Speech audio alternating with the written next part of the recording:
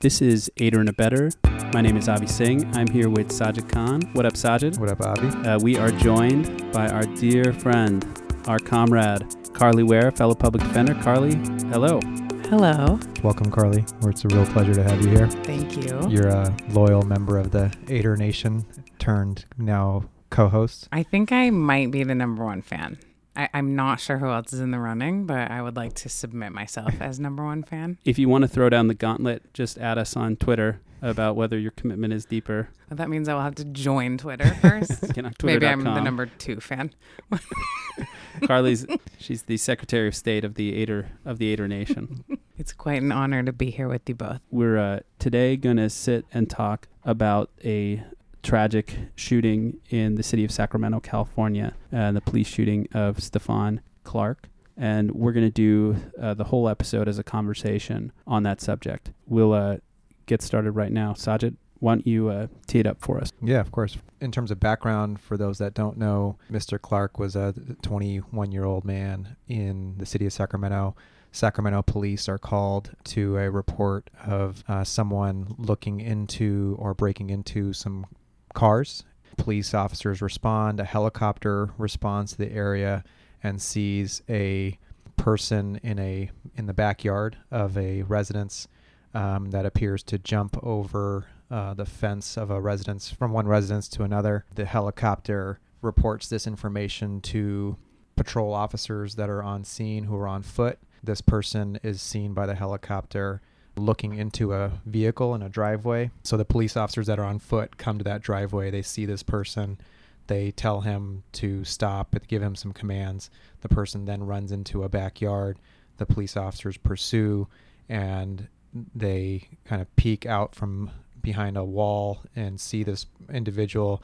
One of the police officers, there's 2 police officers, it appears, says gun. And then within a few seconds of him saying gun, they peer from behind this wall and they shoot Mr. Clark approximately 20 times. And then as he is laying there, they don't do anything as they wait for backup to arrive, and they continue to yell commands at him. Ultimately, when they finally move from their position to his location, they find that he's dead and on his stomach, and they find a white iPhone that presumably he had in his hand at the time of the incident. So that's the backdrop. Avi, you've seen the video? Given what we do for a living and how our clients' interactions with police are day-to-day occurrences, the use of force issues are day-to-day occurrences, and just to be aware of the exercise of power on an individual person, I kind of feel obligated to watch it. The helicopter footage created this night vision viewing where you can just see these people's silhouettes and they kind of without their humanity, just kind of their movements, even as the guns are out. It's like a video game. It did look like a video game. I didn't know that it was real as I watched it. Yeah, it could have easily been a recreation. Yeah. That's sort of the way it appeared. And I didn't want to watch any of it. In the past, with the shooting Walter Scott, I had to ask a friend to sit with me and watch it, and then we just had to kind of feel terrible and feel sick. This one felt the same way. I wanted to turn it off. I wanted to turn my eyes away from it. I didn't want to hear what they had to say after the shooting. It was just awful. But I think that it's important to watch to see how these events, these investigations can escalate. Immediate reactions are important to me. What's being said about the human being who's been shot, what's the primary focus, what kind of statements are being used, and how those correspond to use of deadly force trainings. Right. So I did watch it. I encourage people to watch these videos, even though I encourage them to do it not mindlessly. I think that you have to really kind of purposely take time for yourself before watching these things. But I think it's important to understand what we're doing, how the system that we've set up for policing communities, including communities of color, actually plays out. Seeing the helicopter felt just strange. If that was my neighborhood and there's a helicopter flying over, even if it's for a vehicle tampering, even if it's for an auto theft, yeah, or a check fraud or whatever it is, having a helicopter over really felt strange. I think my reflection that I can offer comes through a trial I just finished. I just finished a trial that took about 2 weeks, and for 3 days we were in jury selection. The trial has nothing to do with police use of force or anyone running from police, but it was the longest. I've done over 25 jury trials at this point in my career as a public defender, and this trial took the longest of any of them to pick a jury. We spent 3 full days speaking to people who were potential jurors and asking them questions about whether they could be fair and impartial. And almost every potential juror out of 90 that we had on the panel described an experience of their car having been broken into. It's like one of the most common crimes that people have been a victim of. Yeah, I've been a victim of it. I have. Yeah. And I just wonder if you asked 90 people whether it's worth this type of police response. If they could have the stuff back from that car, or if they could have prevented the car break-in. It really, to me, I know that the phrase Black Lives Matter is incredibly controversial right now in our society, but to me, it's almost the best way to demonstrate how it feels when it's your life or your community's life that is literally being traded for a car break-in. Right. To me, there's a cheapness to it that is so sad. Yeah, I mean, and if you look at the way this encounter escalated, I mean, so you have this report of a car break-in. Again, no allegation of violence, no allegation of someone being in danger, no hostages, no threat of bodily injury to anybody. This person is then seen in a backyard. He's not attacking anybody from this helicopter's vantage point. There's no perception of a gun or a weapon in the person's hand from that helicopter point of view. He's then seen looking into a vehicle. So again, no allegation of any sort of threat or danger. But before that, you can see on the police officers who are on foot, it appears that they have their guns drawn from the jump. It's already starting off on the wrong foot. And then, like you said, Avi, I mean, the cop saying gun immediately transformed this incident into a deadly encounter. There was going to be ultimately likely no other outcome than what occurred. But isn't the running from whoever was the original suspect running through backyards, assuming that indeed occurred, that has escalated the scenario in our society into a potentially deadly scenario for innocent people in that community because one person has run. The quickness to say gun. Like if he had to stop and think before and really deliberate and really say, did I really see a gun before making that call, then this whole situation would have played out a lot differently. So I think there's like these values that are at play when this incident transpires. And then obviously the combination, was he more likely to have said gun because he was dealing with a black man in this particular neighborhood who's reported to have been wearing a hoodie? All of those layers to this particular story too. I don't know the answers. I mean, one thing I can say is I don't know what it's like to be a police officer. Yeah. I do know that every job I've had has a workplace culture, and that workplace culture is very influential in my decision making. And it's difficult for anyone except for a police officer to comment on the workplace culture of police officers because we don't live in the daily reality of their job. But I think that if the workplace culture changes to value the risk of force being used on the community, and to balance that against the risk of force being used to the public safety professionals, that would be a better outcome. I heard a NPR piece about vehicle thefts or break-ins recently within the last couple of weeks, and there was like a NPR reporter was doing a ride-along with some officers who saw a car being broken into in San Francisco, and they decided not to pursue the suspect because it was so dangerous for public safety. And instead, there were some other plainclothes officers that were placed in a different part of the neighborhood, and they were able to communicate with those officers through their radio channels and apprehend the vehicle without a high-speed chase. That is an example of excellent police work that solved a crime with public safety of everyone in mind and no use of force.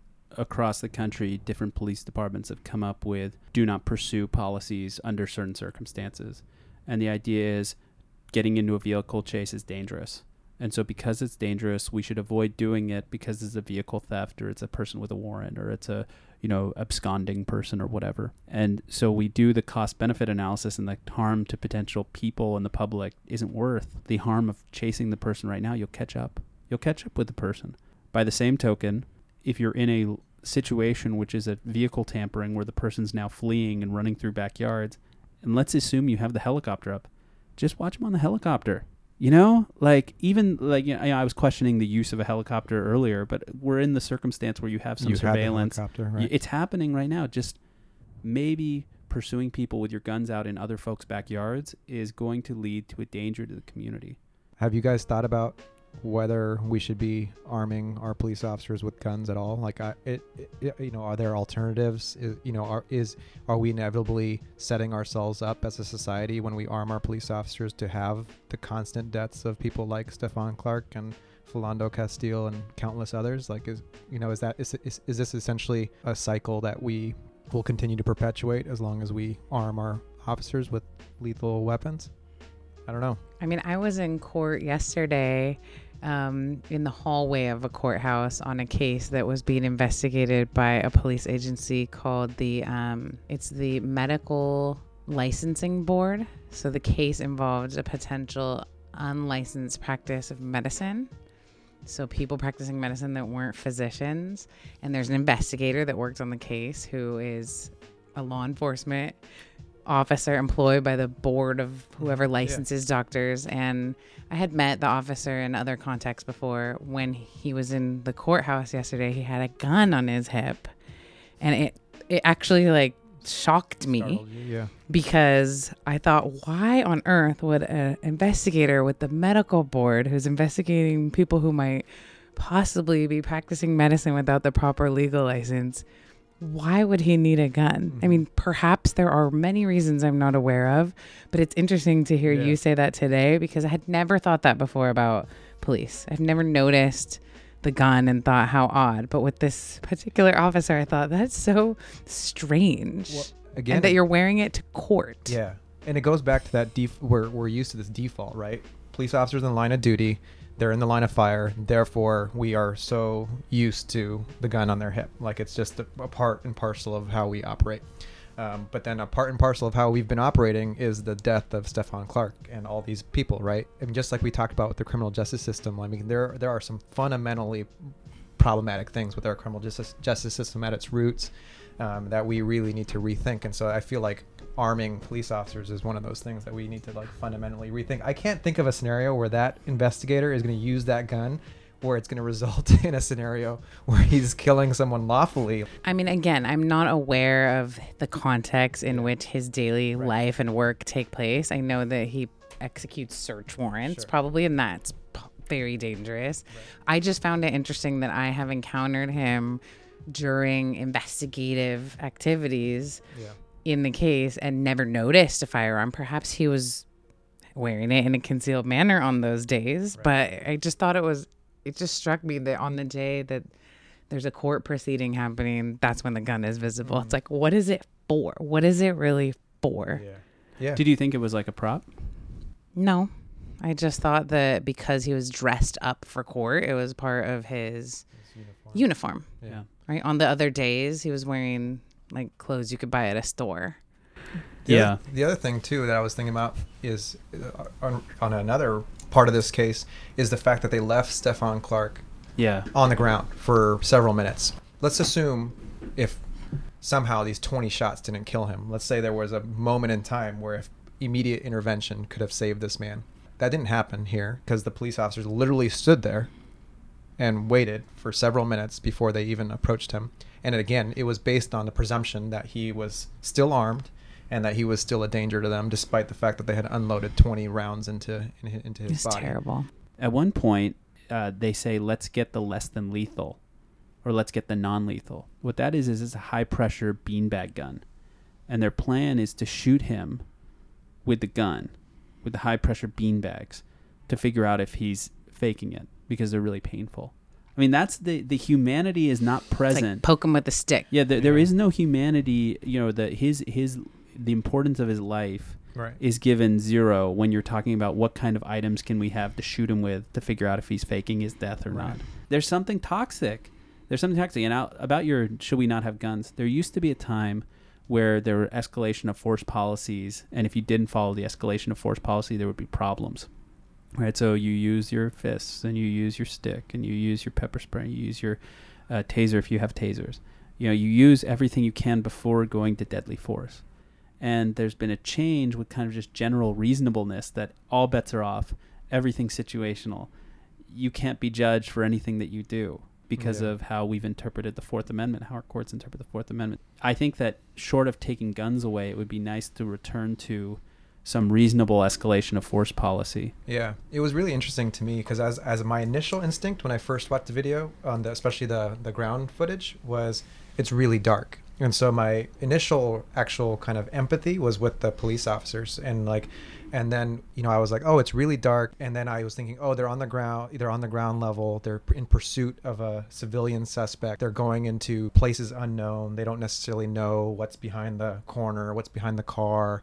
And so my initial kind of instincts were to empathize with the police officers, especially maybe from a defense attorney perspective too, because as we evaluate our own clients and what they're accused of and what's reasonable, what's not. And so my initial instincts were to kind of justify why the police officers acted as they did. It's dark. They're chasing a suspect. They don't necessarily know who they're dealing with. They're going into a person's backyard. They find a suspect who runs from them. They see something perhaps in that person's hand. Again, there's an assumption of they assume the worst under those circumstances.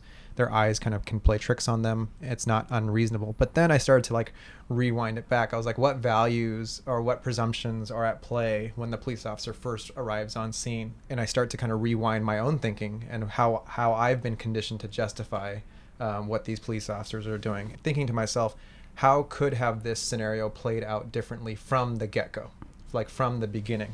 If we had our values in a different direction, or if we align them differently, if that makes sense. So does the police officer arrive with their guns drawn? Are they operating under certain beliefs that this is a potentially lethal scenario as opposed to a more community caretaking scenario? In all those types of values, and how that could have changed the way this interaction started and how it ended. There's the individual, does he have a gun, does he not have a gun, how does race play? There's the helicopter. There's the random shootout in somebody's backyard. We're thinking of kind of expanding our frame to the community harm that's involved of this method of policing leading to shootouts in somebody's backyard. It's a completely unacceptable state of affairs that has to have some shift in it. So this obviously happened in the city of Sacramento. I applaud the police department for putting out the video as quickly as they did. It's not like those scenarios. I think there was Laquan McDonald in Chicago where we only saw the video 2 years later, and countless other videos that the community is waiting to see. So one thing is that the police departments and the authorities that be releasing the video, I think that was a critical step. The second thing was obviously people took to the streets and they were protesting and rallying for in honor of Stephon Clark and for accountability of the police department. And in doing so, they essentially barricaded or shut down entry to Sacramento Kings Atlanta Hawks game at the Golden One Center in Sacramento. And so what ultimately happened is that the authorities at the Kings Arena had to turn patrons away because of security and other logistical issues. So I think this NBA game went on with 1,500 fans in the stands. I don't know how many more would have been at the Kings Hawks game in the first place, but our boy, Vivek Ranadive, shout out to Vivek, our fellow Brown brother, took to the stage after the game with the entire Kings staff and players behind him, and recognized the moment and said essentially that what happened to Stephon Clark is unacceptable, and that he and his organization and the team will band together all as one to ensure that this never happens again. And then thereafter, when the Celtics came into town to play the Kings, there was a recording of various players, including Jaylen Brown from the Celtics and Zach Randolph and Vince Carter, all these players coming together from these two opposing teams, essentially saying to say Stephon's name and to say that there will be accountability and that things have to change. And so there's just been this groundswell in the NBA, at least, in response to this, in response to Stephon Clark's shooting. Did you have any reactions to it? This organization exists in a community, and to say we're part of this community and we're all against what happened to this person and to his life was important. We often see people complain when protests inconvenience us, like when protests shut down a freeway or shut down a street or make a certain location inaccessible. And so in this particular scenario, the people that were protesting and rallying made it difficult, if not impossible, for many patrons to get into this Kings game. Many people that had tickets to go in, that had paid for it. And obviously it affects the bottom line of the Kings organization. Like, they lost concession sales and they lost whatever gate fees and things like that could have been at issue. But the Kings as an organization, they recognized that this was a moment bigger than the dollar, the mighty dollar, or like the money that they were missing out on in that day. There was not one single complaint from the Kings organization to say, hey, you know, these fans made it inconvenient for us or affected us, you know, and we wish that they rallied or protest somewhere else. Instead, they recognized that this moment in time was bigger than any basketball game and bigger than any money amount. So I really honor them. I think it was a real display of priorities and prioritization, and I really think that the Kings set a great example to the rest of us to say, you know what, there are things that are bigger than basketball, there are things that are bigger than our conveniences, and the lives of our fellow human beings are bigger than these other things. This moment and the ability to have this conversation demonstrates how important it is to have body camera and to have publicly accessible recordings. I, as a defense attorney, have sat at my computer and watched countless hours of body camera footage. Most of it is not very helpful, not very meaningful to the ultimate disputed facts. Shout out to defense attorneys and prosecutors who have sat at their desks and watched body cam footage to double check and balance what's going on the streets. When it does help us resolve issues of fact, it's incredibly important. Think what the conversation would be about this incident without the body camera footage. Yeah. And there's been some outcry about the decision by the officers to shut off their audio. Well, one of the officers comes up to, I think, and says mute. Yeah. And then the sound goes mute. And we have to be really vigilant about misuse of body camera, about setting up policies that prevent officers at the scene to interfere with the purpose of having the body cameras. And there's sometimes ideas that, well, we need to have a strategic conversation, or this needs to be a confidential communication that we're about to have for some good reason. And I think we need to check ourselves about that and just decide that we're going to take away control of the operation of the body camera. In Los Angeles, they expanded their buffering time, so when you hit the button, it gives you 2 minutes of prior footage.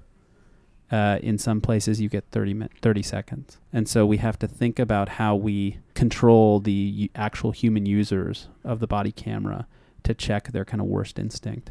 This would have been something that it would have been a tale as old as time, right? Yeah. Without the body camera. It's a credibility battle. And it would have fallen below the headlines, just like so many countless other police shootings. It's a credibility battle where one of the witnesses has been killed. Right. So, I mean, it's a dead man tell no tales. So that's all we had for Aider and Abettor. Carly, thank you so much for being on. Thank you for having me here. So everybody, thanks so much for listening to Aider and Abettor, and we will talk to you next time. Peace. Thanks. Bye.